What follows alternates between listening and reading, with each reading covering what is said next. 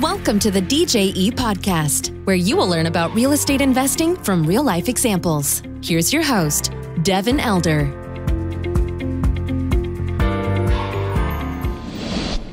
Hello. Welcome to the show. Today we've got Jim Pfeifer with us. He is one of the founders of Left Field Investors. He's a full-time passive investor living in Dublin, Ohio. He has invested in over 30 passive syndications in his quest to become financially free through the acquisition of real estate assets that produce real cash flow. 30 syndications. I love it. Jim, welcome. How are you? Thank you. I'm doing well. Thanks. So you, I want to hear all about your business, but before we kind of jump into that, because that's a lot of passive deals to be in. I love that number. What's your background? How, and what eventually brought you to real estate investing? Well, it's a long kind of circular story, I guess. I started out I've been in business, my whole career. As a big believer in the stock market and mutual funds, stocks, all of that. And in 2008, we built a new house and we couldn't sell our old one. So I turned into an accidental landlord. We rented it out. Right. And I did not like it. Did that for about 5 years. It wasn't a huge problem. We had a really good tenant. When I went over there to fix stuff, he made me take my shoes off at the door. So they took great care of the place. But I just didn't want to get calls to go fix something when I don't know how to fix stuff. So after about 5 years, I contacted a realtor and said, hey, I'd like to sell this place. And he said, well, why don't you let me manage the rental for you? And I thought about it and said, okay, I guess that'll work. And I realized at the time I was also transitioning into a new career as a financial advisor. And, I'd learned about equity in your home is kind of dead equity. There's no return on it. And I paid off that home. So we decided to, with the help of the realtor, refinance the home, pull out the money and buy two more rentals. So we turned one mildly cash flowing asset into three pretty strongly cash flowing assets. And that kind of got me hooked. I like real estate. So now I'm a rental property owner, and naturally the next thing I have to do is I have to flip a house because that's how you make the big bucks. Of course. Yeah. Look at those guys on the TV show. What could go wrong, right? Exactly. Well, we ended up making hundreds of dollars on that investment, which is not a very deals. It's not a very good payoff for 9 months of work. Nope. We were rescued by the market because we made all kinds of bad contractor decisions and all that, but the market kept rising, and so we had a nice lesson. What I learned was I do not want to flip houses again. So I moved on to the next thing, which was, my single family homes were cash flowing nicely in A neighborhoods. So I thought, well, you get more cash flow with multifamily and even more if they're in C-class neighborhoods. So I thought I'll go buy a fourplex and talk to a new realtor because my other one didn't want anything to do with that. And the new guy said, I don't know how it happened, but we ended up looking at a 22 unit and ended up buying it. And the whole time I was kind of throwing up obstacles to the seller, decreasing the price, doing all this stuff after I visited, and he kept agreeing to things. He should have told me something.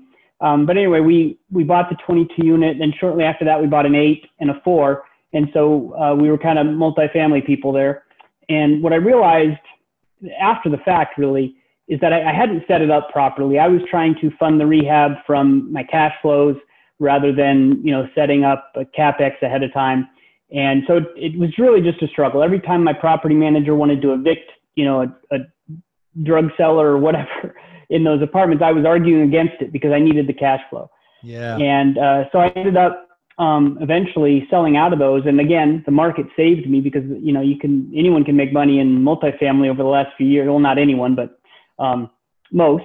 And so, I ended up with this doubling the value of those despite everything. And then I went to my accountant, and I was kind of getting into syndication a little bit because I went to a syndication seminar that the real estate guys put on. And I went there thinking I was going to be a syndicator, and I left thinking I wanted to be a passive and invest in syndications. Right. So I was talking to my accountant, and I had a big capital gain from selling those properties. And he said, well, why don't you just do what he calls a lazy 1031? And I didn't want to get into a new, bigger deal.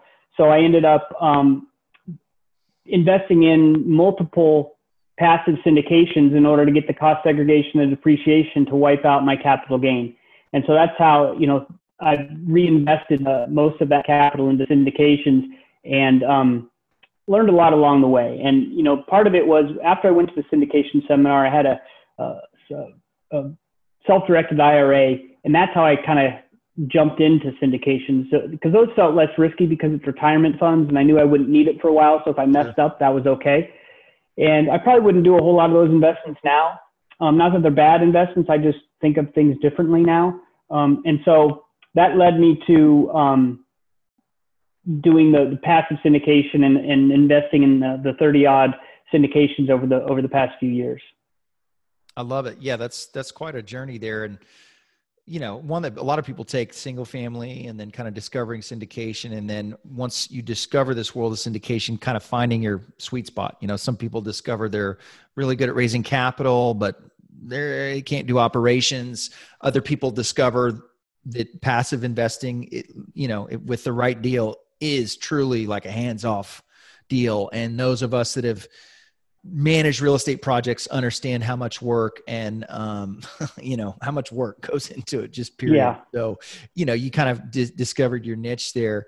Going back to the smaller multifamily projects that you guys bought, was it in your backyard, and who was managing that for you? Because those are kind of interesting from a management perspective, those smaller, 20 some odd unit deals.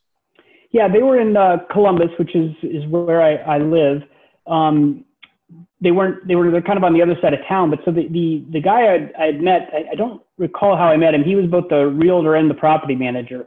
And so, he when we went through and we were trying to figure out how much it would cost to rehab the place, he really underestimated the costs. And that was, and I didn't know anything, and I was kind of relying on him, not to blame him, but, right. When he thought, he said it would cost an average of $5,000 to turn a unit, and it turned into closer to $8,000. He was using his maintenance men to do the turns rather than, if I hired somebody third party out, they could probably do it for cheaper. But there's just a lot of things I didn't know. And I think part of it for me in real estate has always been kind of run the numbers, because I'm a numbers guy. I have Excel spreadsheets, everywhere, but kind of just taking a chance, realizing that, if I do it right, I probably won't lose money, but I'm going to learn through experience. And that's kind of how my journey was. I learned that I don't want to do flips. I don't want to manage, C-class multifamily properties. I still have some of my single family homes. I did a few turnkeys, but, I think part of the thing is you got to find out what you're good at and what you're interested in. And so I think a lot of people, start out with single family and move through. And so I guess I'm kind of going off on a tangent there, but the property manager was very conservative, but I don't think our interests were exactly aligned. Yeah, that's a great point. We rely on a lot of partners and vendors to get us through these deals successfully. And there's some pitfalls there that aren't easy to spot out of the gates. So that's right. I like what you said though about jumping in and being willing to learn. I mean, ideally we identify all of the challenges ahead of time and account for them.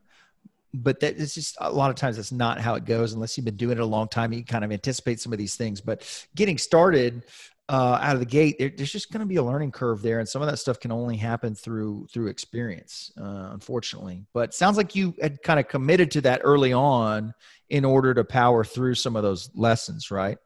Yeah. And I think when I bought the 22 unit, that was not my intention, but as I was learning, the guy's like, you can make these curb offers and they're not binding. If you don't like the color of the paint, you can get out of the deal. And so I was slowly getting more comfortable. I walked through all the units and I'm like, oh my God, there's too much it needs too much work. And so I kind of calculated what I thought that would be and deducted that from the cost. And the seller accepted it. And so at each step of the way, we kind of, I got a little bit more comfortable. And by the time we bought it, I was terrified, but I also thought, I ran the worst case. Worst case is this doesn't work out for me and I sell it. But, as I said, I kind of got rescued by the market, because if I would have had a better plan going in, I would have been better off. For example, the way I got rid of that property is I sold it to a guy I know very well, and we partnered in other deals, and he runs a business that he rehabs apartments. And He was willing to buy it at a price that was a really big win for me. And, within a year or so, he had made it. He had done all the updates and everything, and he was able to refinance it and almost double his money. So yep. I left money on the table, but I was really satisfied that I got out and made what I thought was a good profit, and that I was able to sell him, and he was able to make a good profit. I wouldn't have felt right if he had gone and not made money on it. So it really worked out. And I think it shows also the partnerships that you can have in real estate, where you can really create these situations where both parties win. I mean, he and I still do business together. I'm happy that he made money, and we've all benefited from it. And I'm glad that I was able to exit the property. I didn't want to be in it anymore. I probably could have, figured out a way to stay in it, change property managers, all that, but I was just ready to move on, and he helped me out of it. So it's a win-win.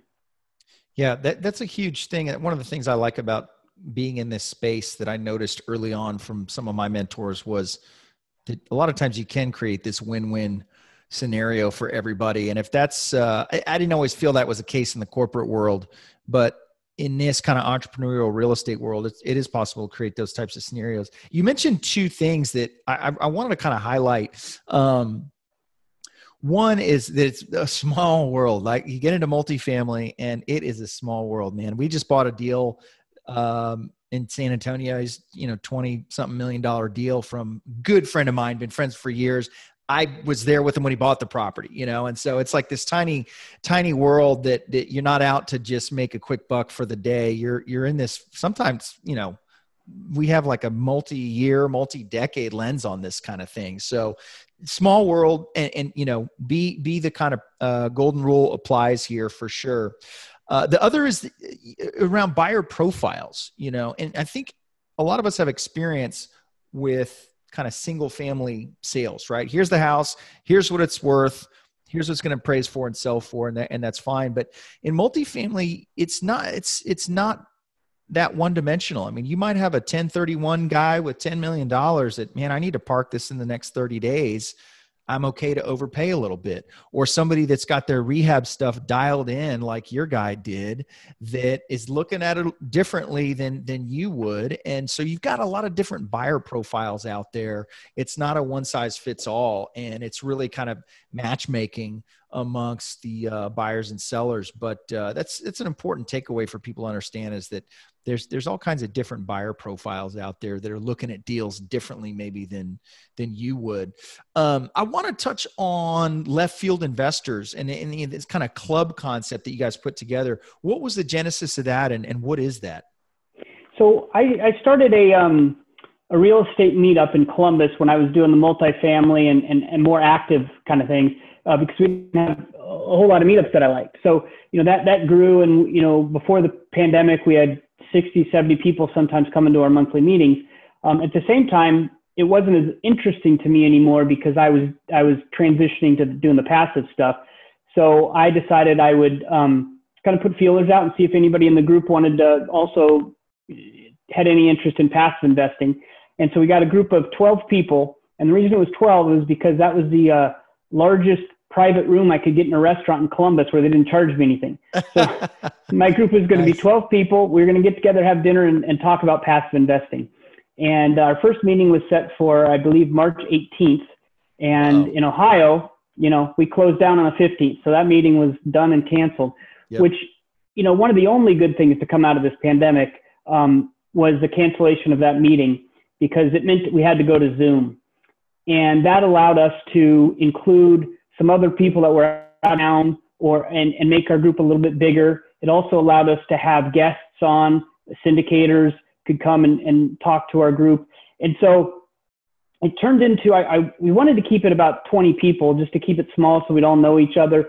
And at the time, there was only one other person that had done any deals that was in the group.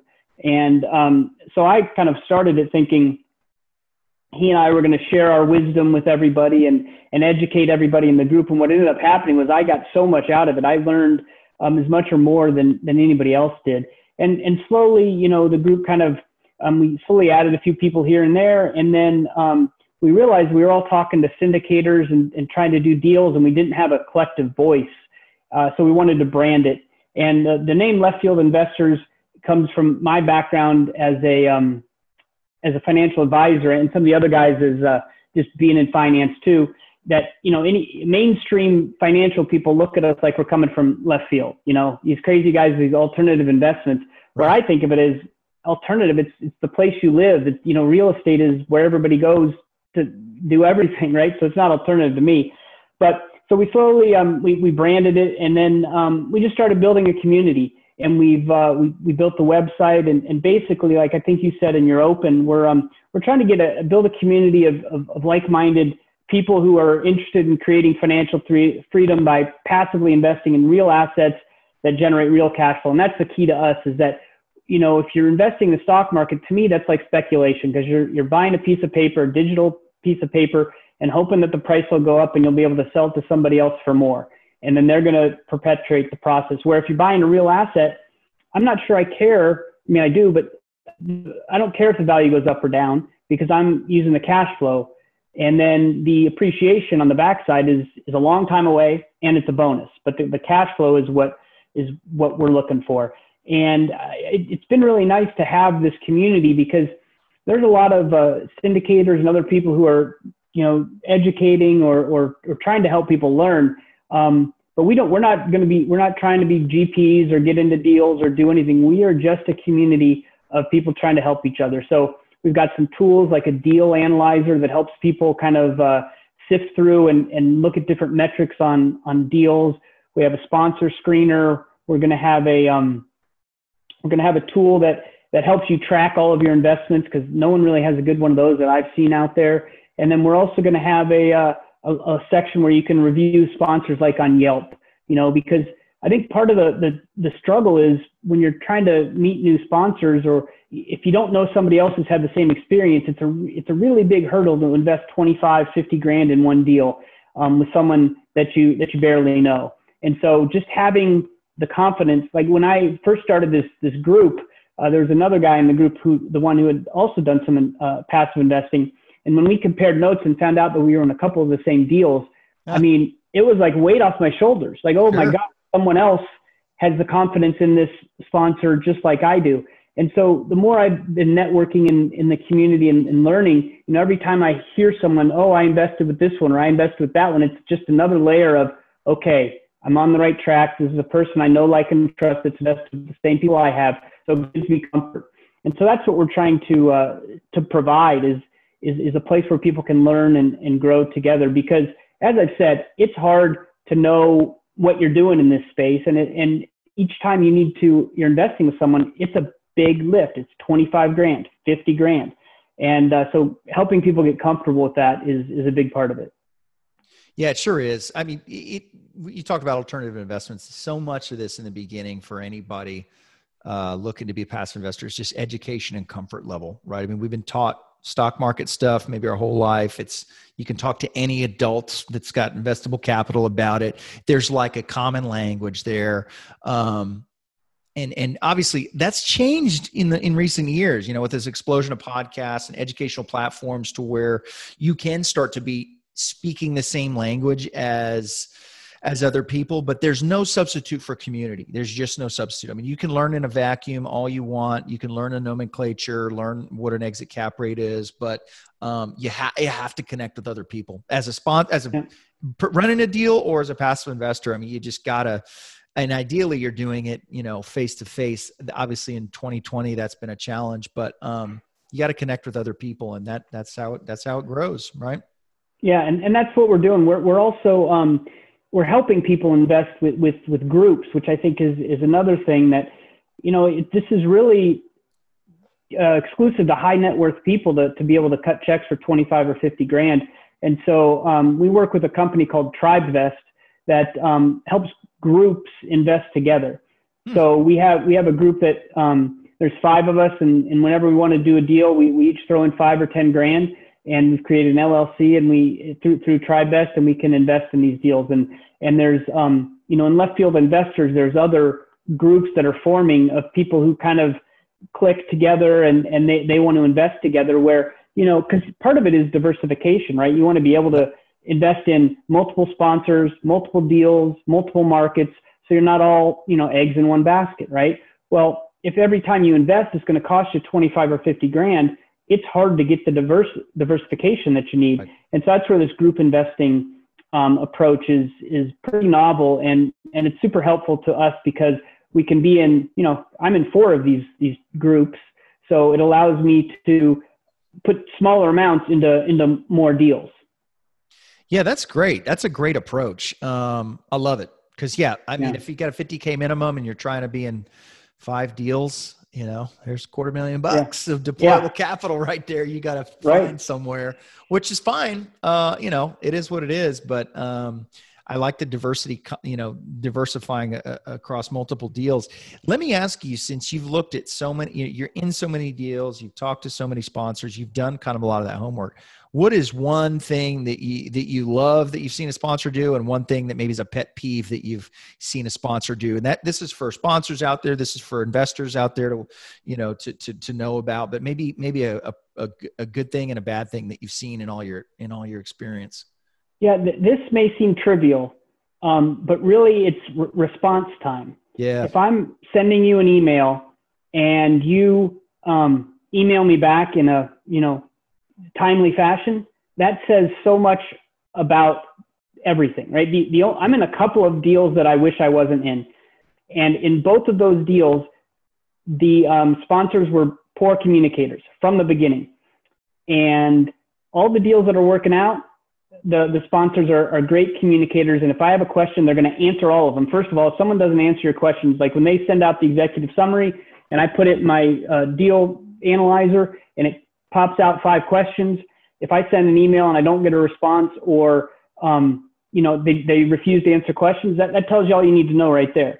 And it's really it's a silly metric, but I found it's true. And I have a couple sponsors where I've tried our first call and they have to cancel, which I get it. People cancel in their schedule. But when it happens a few times and they're not proactive about rescheduling, I'm done. And it sounds, like I said, it sounds really trivial, but communication is so important because I can't think of a less liquid investment than me investing in your syndication. That's right. I can't get out of it, right? It's the least liquid thing I'm going to do. And I'm not going to know whether you did a good job for 4 or 5 years. The only way I can track that investment is, are you paying distributions like you said you would? And are you sending out the monthly or quarterly updates like you said you would? Those are the only things I can track, really. And so if you're not communicating right out of the gates, then why would I think you communicate down the line? So I think in answer to your question, that the good is if you're a good communicator and respond in timely fashion, that's good. And if you don't, that's the bad. And I know it's not something technical or maybe what people are looking for, but that's like the first layer. That's the first thing to me. Yeah, that's great feedback. There's a lot that goes into making that happen as a sponsor, right? I mean, it's indicative of a whole kind of behind the scenes, what the operations are what's happening. And so, if people have crisp communication, they've got good marketing, they've got good response times, and they've got, updates that come out when they should, that sponsor put a lot of time and energy to make that happen, right? It didn't happen by accident. So it kind of gives you behind the scenes look at maybe the operations of the company. And I love it. I'm the same way. It is my biggest pet peeve, people canceling meetings. It is my or being late to meetings. Yeah. One of the things that's helped me in my business is, or many years ago, putting $1 per hour activity. Hey, here's what I want to earn. And what's that worth per hour? And just being very vigilant about every day saying, am I really spending my time at that kind of $1 per hour? So, somebody wastes 30 minutes of my time or your time. I go, man, that's real money, Yeah. And that's very disrespectful from a finance perspective and just in general. So that's definitely one of my pet peeves. So that's good feedback. And I think that's kind of both points, right? And it's the tip for the passive investor is look for that responsiveness. And the tip for the sponsor out there, or the aspiring sponsor, is go over the top on communication. Make sure that it's dialed in. Make sure you have your systems together to be able to deliver that experience. That's good feedback. You mentioned something earlier about like a dashboard, right? And this is something that I've kind of run into with my own investments because, we run all our deals. We've got our core deals that we buy and run. We've got kind of the next concentric circle deals that I'm a key principal on or a partner on. Then you've got another concentric circle that deals where I'm a limited partner, just investor on, and it's growing every year. And, I've kind of cobbled together something to kind of keep track of that, but it's kind of a workaround, right? Now our investors have a really clean dashboard that they see because that's for them, but I've got other stuff beyond that kind of personally. So what are you guys working on there? I'm just kind of curious, maybe from a user perspective, that people that get into multifamily, they like it. And the natural progression is to start to get in a lot of deals, maybe with a lot of different sponsors. They might have portals, they might not. It's kind of all over the place. But what's what are you guys working on there? Well, you want to see it in one place, right? Yeah. So you have a great portal and so do other people, but it doesn't assemble everything together. So I have a couple of different spreadsheets that feed each other, and it's just a disaster. Because some people pay me monthly, some pay quarterly, some pay annually. So you can't set up a standard spreadsheet. And then you also want to compare what's actually happening with the pro forma. And right. So it really becomes complicated quickly. And so again, working with our community, there's a guy who's an Excel wizard and figured out a way to get it out of Excel. We're just getting there to where we're going to try to find a developer to help us out. But basically the goal is to be able to look at every deal in a row and then have filters where you can search by city and it'll list all the Houston deals, or by sponsor, it'll list all the DJE deals, and then do some totals so you can kind of see what your cash flow is every month, your cash flow by quarter. And so there's a lot of different moving parts, but I haven't found a good Excel solution. And I've talked to a lot of experienced investors who have more deals than I do, and they all say they're using at least 2 different spreadsheets, and it's chaos. Just little things like, the wire is due February 2nd. Okay, well, I got to have that in there so I remember to send the wire, because I don't really want to send the wire a month early. So right. There's just a lot of little components that go in there. And so what we did is we took a couple of different people's spreadsheets and just picked all the most important information on those spreadsheets, and then decided, okay, let's totally get out of Excel and figure out how we can do this in a web-based model. And so that's what we're going to do. It's in the very beginnings because, we're just trying to find someone who can do the development for us. And then again, we're not really a company, right? We're a community. So trying to find the funds to pay someone to do it is always a challenge. But we're working on a few things there, and we hope to have something, I don't know, maybe hopefully in the first quarter of 2021 that we can share with the community. Yeah. Outstanding. I love it. I think the need for that type of product exists. Just being a passive investor myself and God, what's my portal login for this sponsor? They pay quarterly. I kind of forgot about it. I'll read the updates or whatever, but it's like keeping track of portals. And I appreciate that a sponsor has a portal. They invested in that, and it's better than not having one. But then you've got 5 of them, 10 of them, right, on different. And there's nothing that puts them all in one spot. And so eventually, I don't even know if this is possible, but man, wouldn't it be great if we could develop this web-based tool, and then I could link to your portal, and your portal would automatically send the information to our system. Now that's way off in the future, but that would be ideal rather than having to punch it all in. But right now, I want to know if my distributions are coming and how much they are, because I'm doing this full time. So I want to see what my income is. Yep. And once you're over just a couple of deals, it's a lot to track. And so having something that you're still for now going to have to manually input the information, but to have a setup where it's user friendly and web based and easily sortable and searchable is that's really what we're hoping for. Yeah. I love it. Well, keep me posted on the progress there. I will. This is a great journey that you've been on here. And I love the story, kind of going from, traditional investor to small real estate to larger. And then it seems like a lot of people end up in multifamily syndication. I spent way too much time flipping houses for sure. If somebody wants to reach out, Jim, and kind of connect with you and your community, what's a good avenue for them to do that?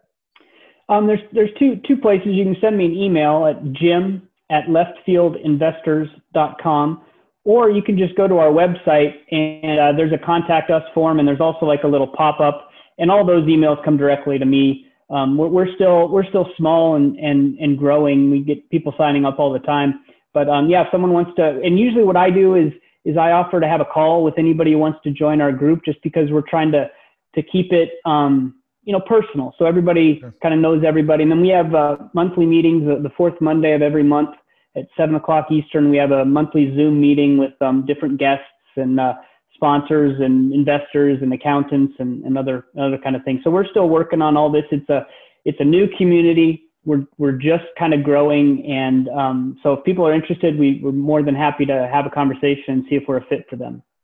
Outstanding. Well, we'll link to the website in the show notes there, and folks can reach out. But Jim, thank you very much for taking some time to share your story. I really appreciate it.